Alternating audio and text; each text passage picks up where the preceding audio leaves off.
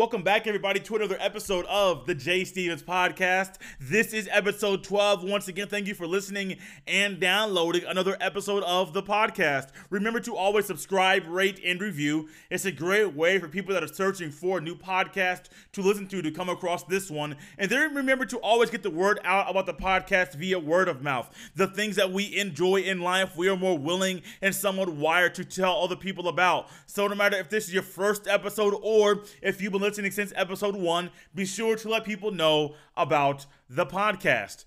After last week's episode, I went back to listen to a few parts, and I started to think about the things that went on during that episode, how far I have come throughout the first 11 weeks of me being a podcaster. And I started to write a few things down and think in my head, what have I learned? I mean, if you do anything over a length of time, consistently. Now, this is just 11 weeks of podcasting. This is the first time that I have done any form of talking like this. So this is all new to me. Now, granted, earlier when I was younger, I did things in church. But when you're in church, there's an audience in front of you. You're reading from the Bible. You're teaching things that you have heard over and over and over and over again. So it's a little bit different when you're in the church setting because you're able to feed off the congregation. If you're in a children's class, which I have done quite a bit as well, you're able to play games with the kids or get them laughing, get them moving around. It's a lot different than when you're in your apartment talking into a microphone by yourself when all you have is your microphone, your computer, and your notes right in front of you. It's completely different. Well, some things that I have learned about podcasting through the first 11 weeks. One, write literally everything down. Yes, I said write because I, as a 31-year-old man, when it comes to my notes for every single episode, they are handwritten. I could go back and type everything out, but I know for some reason I'm more that old school guy. I like to write things down. I literally write stats down, write records down. I write things that are quotes in articles that I could go back in my computer and read those quotes verbatim if I'm using them in the show. No, I write everything down. Well, one thing I learned that I'm learning, write the date down. Don't try to remember the date. Write the date down. Let's say April 4th.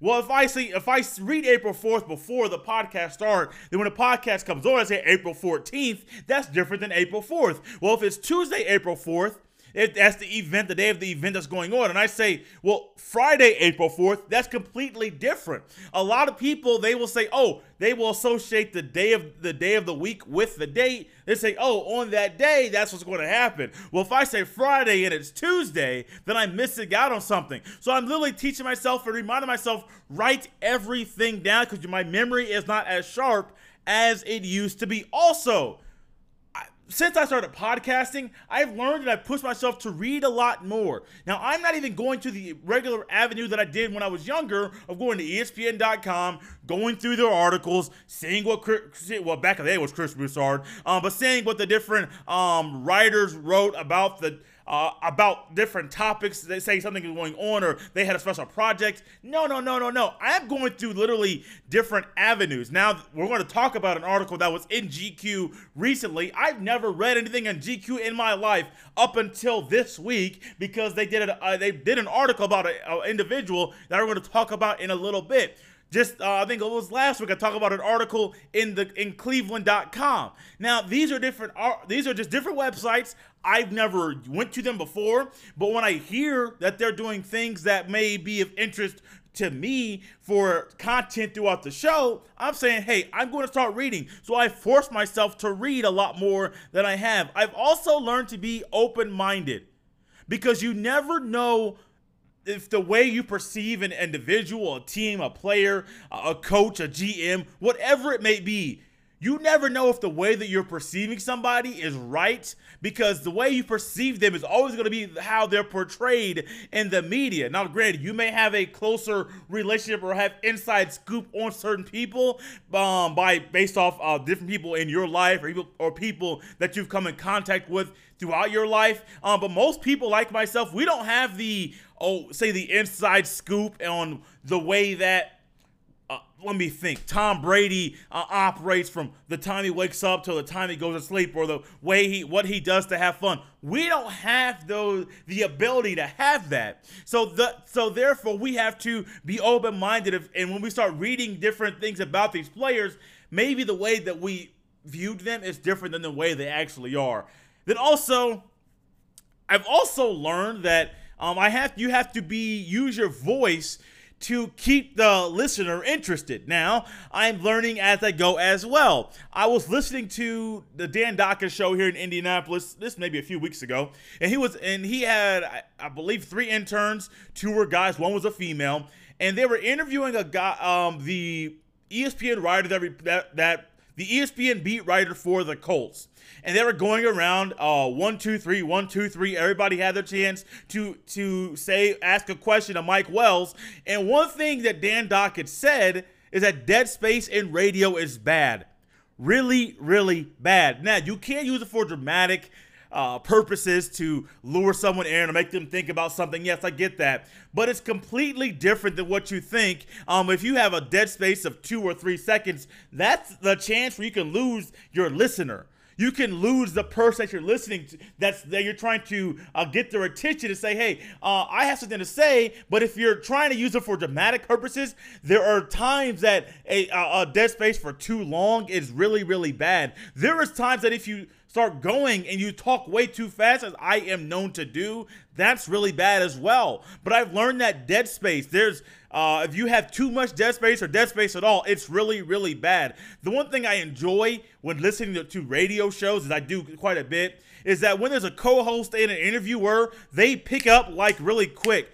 They know exactly when one person's going to stop talking, then they pick up and keep the conversation going. There's no dead space at all. So these are just a few things that I've learned literally through 11 weeks of being a podcaster. I'm still learning as I go. Trust me, over the next 11 weeks or over the next few years, I'm not planning on stopping anytime soon.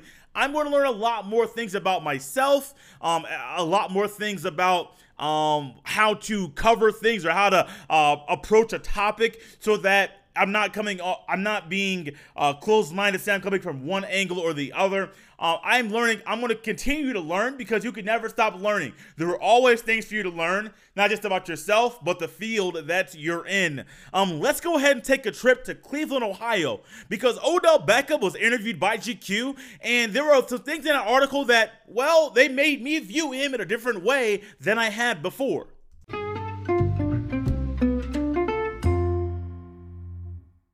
Mark Anthony Green of GQ recently did an interview with Odell Beckham, and it started to change and started to shift how I viewed Odell Beckham, OBJ as most people call him. Myself, and before I get too deep into the interview and what went on with that and how Odell was viewed a different light by lots of people, different than what he already has been, I viewed Odell as a very selfish player, a selfish teammate, a teammate that was all about him. If he didn't get the ball, he was going to be pouting on the sidelines. He was going to be complaining, letting everyone know that he deserves the ball. Now, I say that and I understand. At that position, if you're not getting the ball, you feel like you're not wanted. You feel left out. I completely get it. I mean, the whole point of being a receiver is you want to catch balls, you want to catch touchdowns, you want to get yards. I mean, I completely understand that. And with Odell being one of the best wide receivers in the NFL, we kind of expect a certain type of behavior from someone that has that label as being one of the best receivers in the league. Terrell Owens, Randy Moss, so many players are known for being mouthy, for letting people know, especially the quarterback, Chris Carter, if the ball's not in my hands, if I'm open, hey, I'm open on that play. What you doing, man?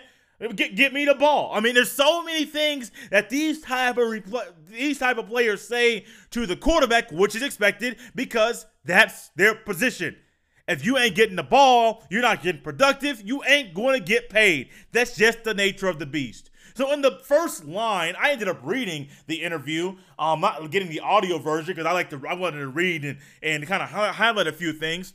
But Odell, the first line of this, it says Odell Beckham Jr. has a new team, a new city, a new car. Well, I think the one thing that he left out was a new quarterback, because you cannot try to alleviate or go away from the fact that Baker Mayfield meshes better personality-wise with Odell than OBJ and Eli Manning do. I mean, it's just the nature. I mean, that's just the way it is. Baker and Odell are closer in age, so they can relate in ways that Eli and Odell Beckham can't.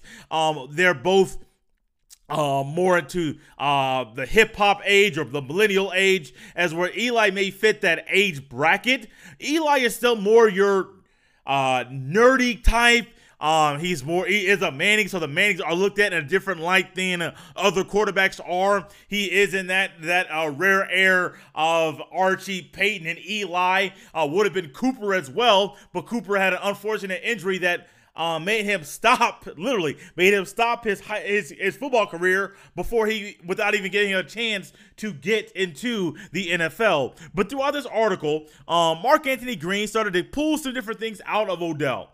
Different questions, different things about his personality. One thing that was alarming to me was that there was one point during Odell's career that he contemplated retiring.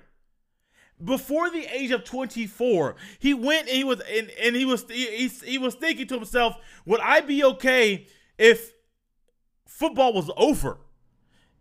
If I wasn't able to play football anymore, would I be okay? You think, why would this man that is so talented, that is looked at and that is so popular, that has kids copying his haircut and trying to copy his style, why would he think to hang it up and put the pads away, put the cleats away, put everything away? He got too much and too involved into the political side of football in the NFL. Instead of just having, it wasn't just a game anymore. It wasn't just about him having fun playing the game that he has loved since he was a kid. It began to be very, very political. And Odell viewed football different than he ever thought he would. And I think that happens to a lot of players. You see so many players nowadays that can't handle the pressure, can't handle the demands, not just from the media, but can't handle the demands from family, from friends, people they haven't talked to in years. As soon as they find out you have money, they want to be your best friend. They want to put their hand in your pocket, take out more than what they told you they were going to take out, and then run the opposite way. And so Odell had all these people pulling him from one way or another. Odell's constantly hurt. Will he ever be able to play 16 games consistently without getting injured and be able to play 16 games at a high level? Well, we have seen Odell get hurt, and then come back and play at a high level. The first time we saw Odell Beckham, his rookie year, he got hurt his hamstring, missed 4 games. Came back, played the rest of the season, played 12 games, and was Rookie of the Year. That was one thing he had always dreamed of doing, as being at the top. He wanted to be at the top of the league, or top of whatever field he was playing in. In college, he wanted to win Heisman, didn't do that. In college, he wanted to win a national championship, didn't do that. When the NFL, what's the first thing you can do? Be Rookie of the Year. Even before you get to the Super Bowl, you're going to find out if you're going to be Rookie of the Year or not. So Odell said, hey, okay, cool, this is great. Rookie of the Year, I'm doing this, I'm being viewed, people are starting to like me, I'm beginning to make a name for myself. During his rookie year, he made the catch.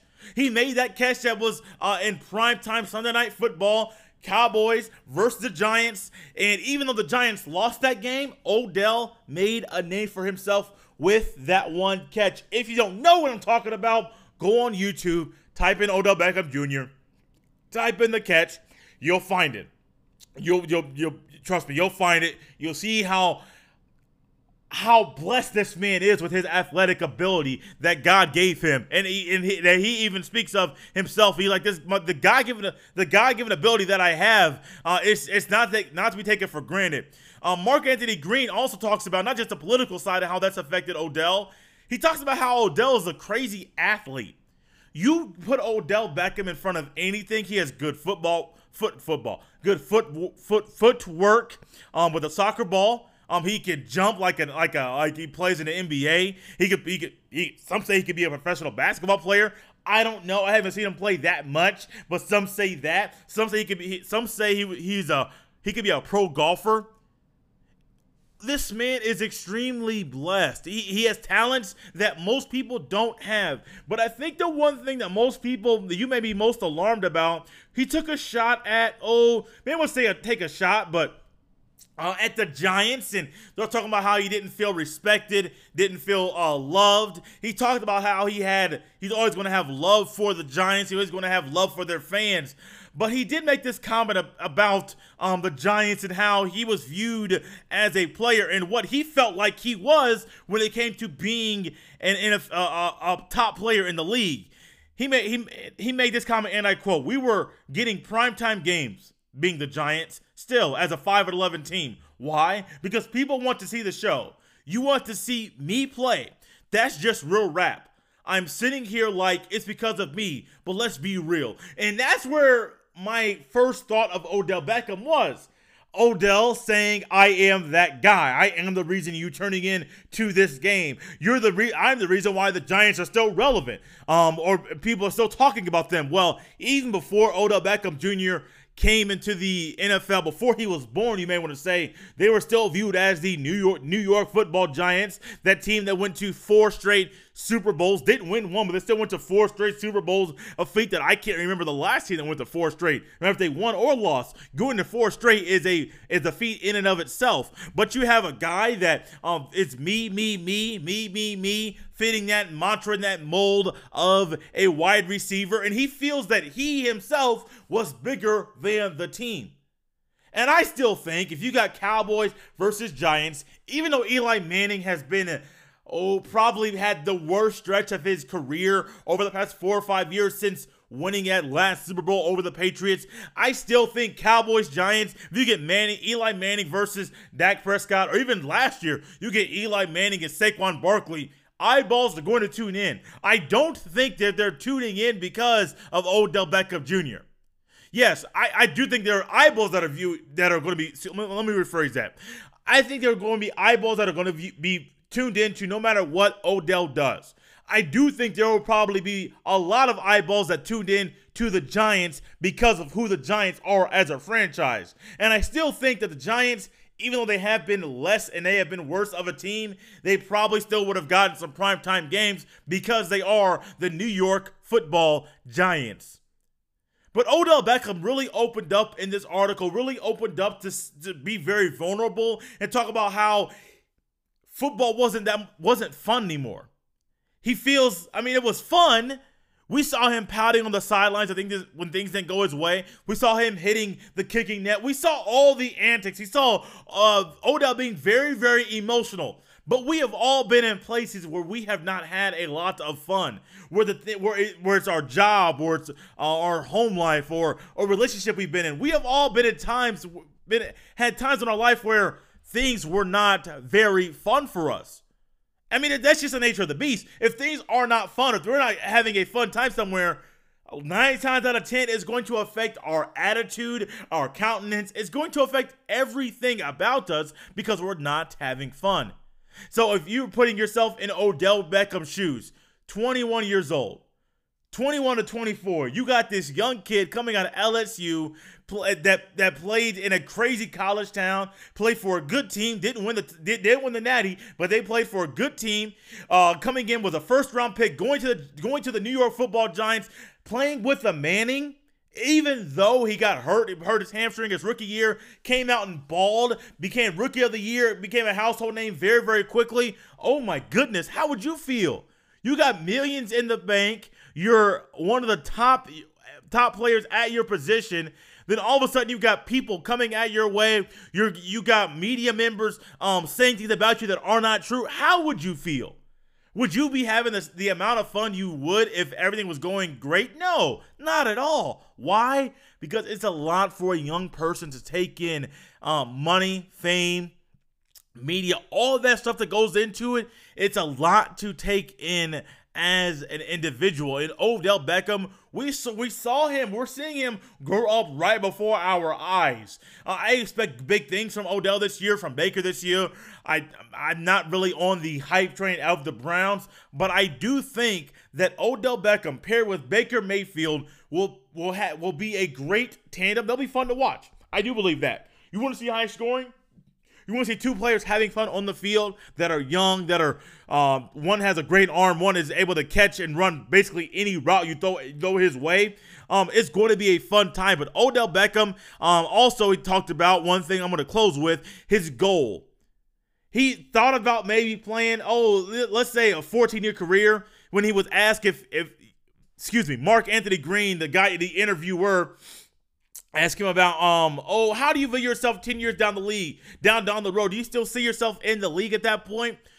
Odell Beckham said, well, I kind of see myself being out of the league. He's like, oh, really? Like, the interviewer wasn't expecting his 10-year mark to be spot on, but Odell's like, yeah, I see myself playing probably 10 more years or until I pass Jerry.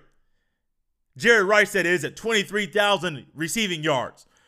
I don't know if he'll be able to get it in 10 more years, as that is a crazy feat to think about, that one man had 23,000 receiving yards. But if you're putting your eyes on the prize, a Super Bowl win, you want to be MVP, you want to be the best receiver you want to be the best receiver in the league. If you want to beat the best, if you want to beat Jerry Rice, hey, Odell, you can do it. But I do think you have to change your approach, change your the way people view you. You want to change your approach to every single game. Why? Because you doing that, you'll have a lot more fun, and more fun means a lot better time on the field. It could produce more yards, more stats, and you could, not saying it's going to happen, but you could be the guy to surpass Jerry Rice with the most receiving yards.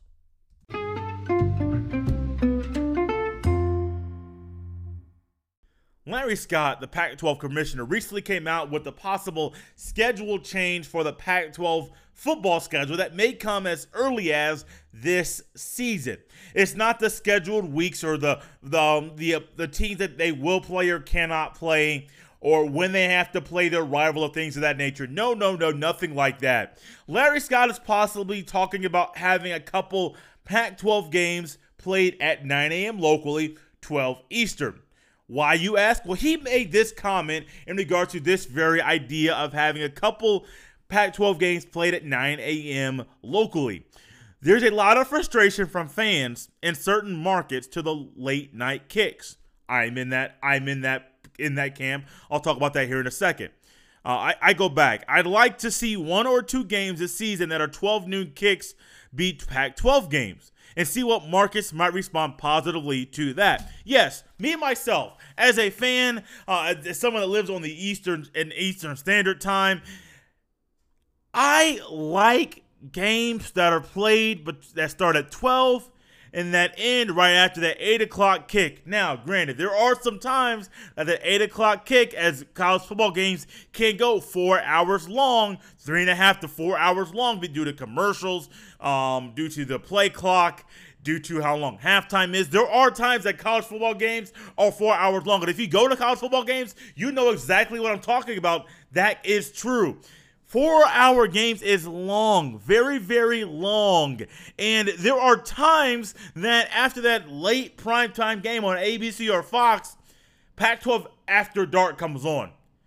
And Pac-12 After Dark, it's a great marketing tool, just like MACtion on Thursday nights on ESPN. It's great for marketing. It's great to get eyeballs in. What is Pac-12 After Dark? What's going on? Who's playing tonight? And it's a great hashtag. It's a great way for you to tell your friends, hey man, Pac-12 After Dark, be there. I'm going to be playing so-and-so at this time. Yeah, it's great for all that. But the application for those fans like myself that live in that time zone, and if you go to bed before midnight like so many people do, you're not going to watch the entire Pac-12 game. There's a good chance that after the first quarter, you're going to be knocked out, cold, just gone.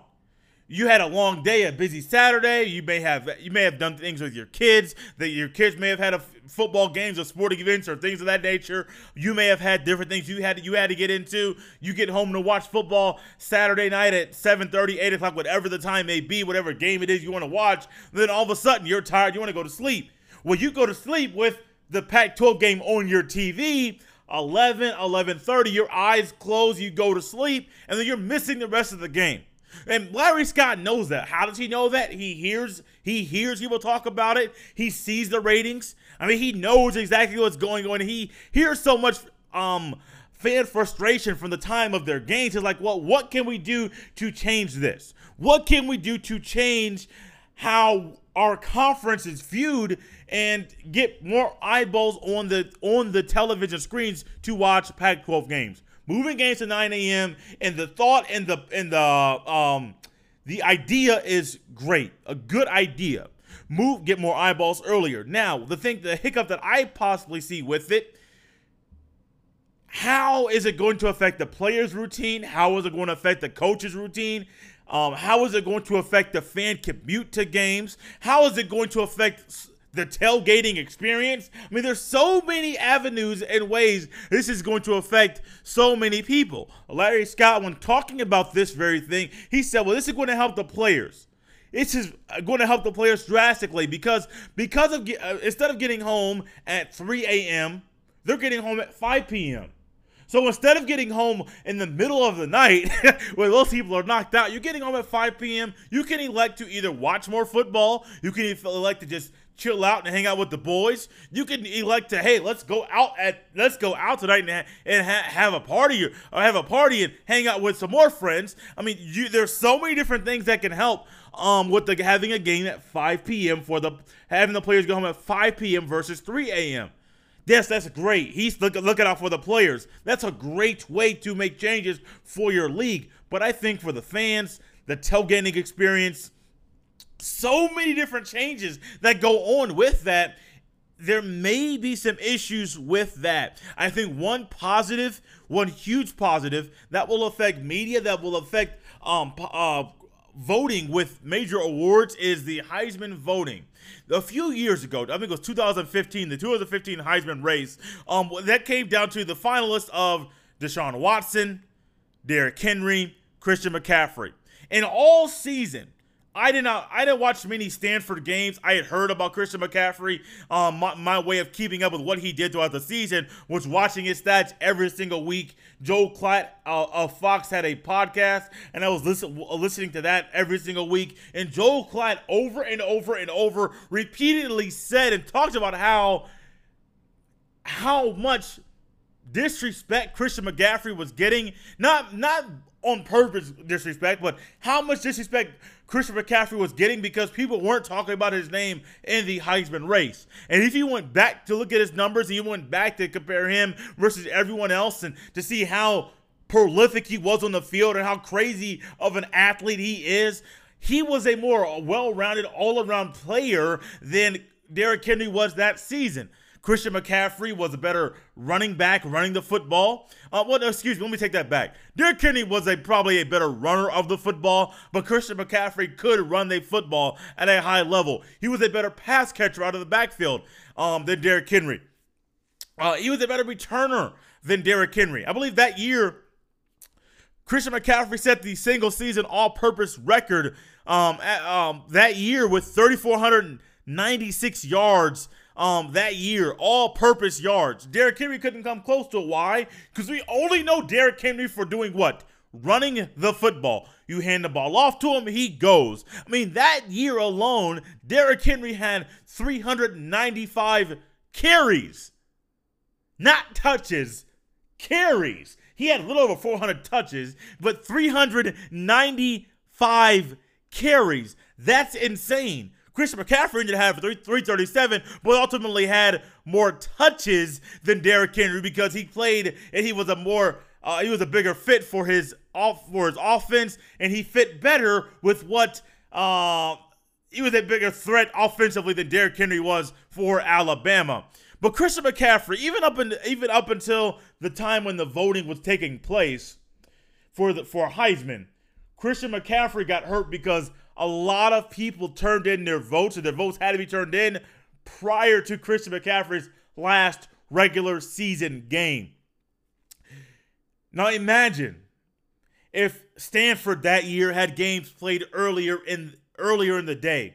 It didn't have the later games in the day. If they had games earlier in the day, and those people that had the chance of watching Derrick Henry every single week or almost every week on CBS could turn on 12 o'clock and say, well, we got Christian McCaffrey coming on, we got a Stanford game, we got an Alabama game, and then later that evening we had a Clemson game. Think if they literally had that kind of lineup. You got Stanford, Alabama, you got Clemson, you got the Heisman finalists back to back to back. And imagine that. I think in my mind, Larry Scott's thinking, well, I got one player in Christian McCaffrey who should be a Heisman candidate, who probably should have won that year, but because of the time of his games and because of the East Coast bias that not just fans, but many media members have, he kind of got slandered. He kind of got looked at in a different light than they would have if his games were played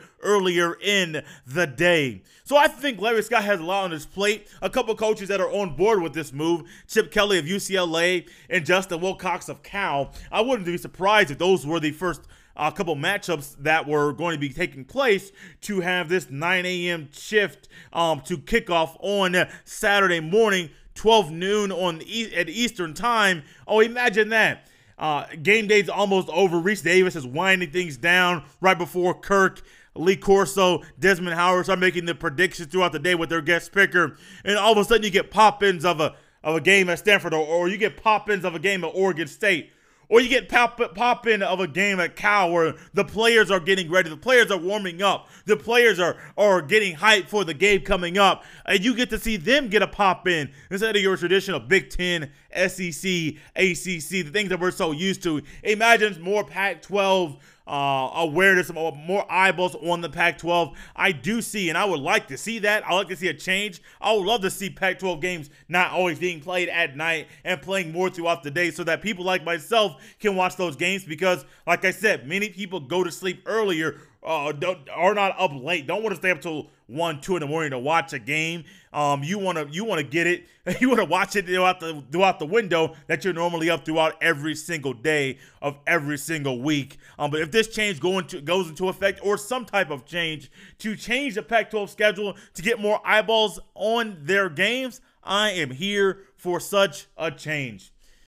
Thank you for listening to another episode of the Jay Stevens Podcast. Remember to always subscribe, rate, and review. It's a great way for people that are searching for a new podcast to listen to come across this one. And then remember to always get the word out about the podcast via word of mouth. The things that we enjoy in life, we are more willing and somewhat wired to tell other people about. So no matter if this is your first episode or if you've been listening since episode 1, be sure to let people know about the podcast. You can follow me on Twitter at Dr_J25. Once again, that is at Dr_JAY, 2, and the 5. You can send all emails to jstevenspod@gmail.com. Remember, that is jstevenspod@gmail.com. This was episode 12 of the Jay Stevens Podcast. Thank you for listening. I'll see you next time.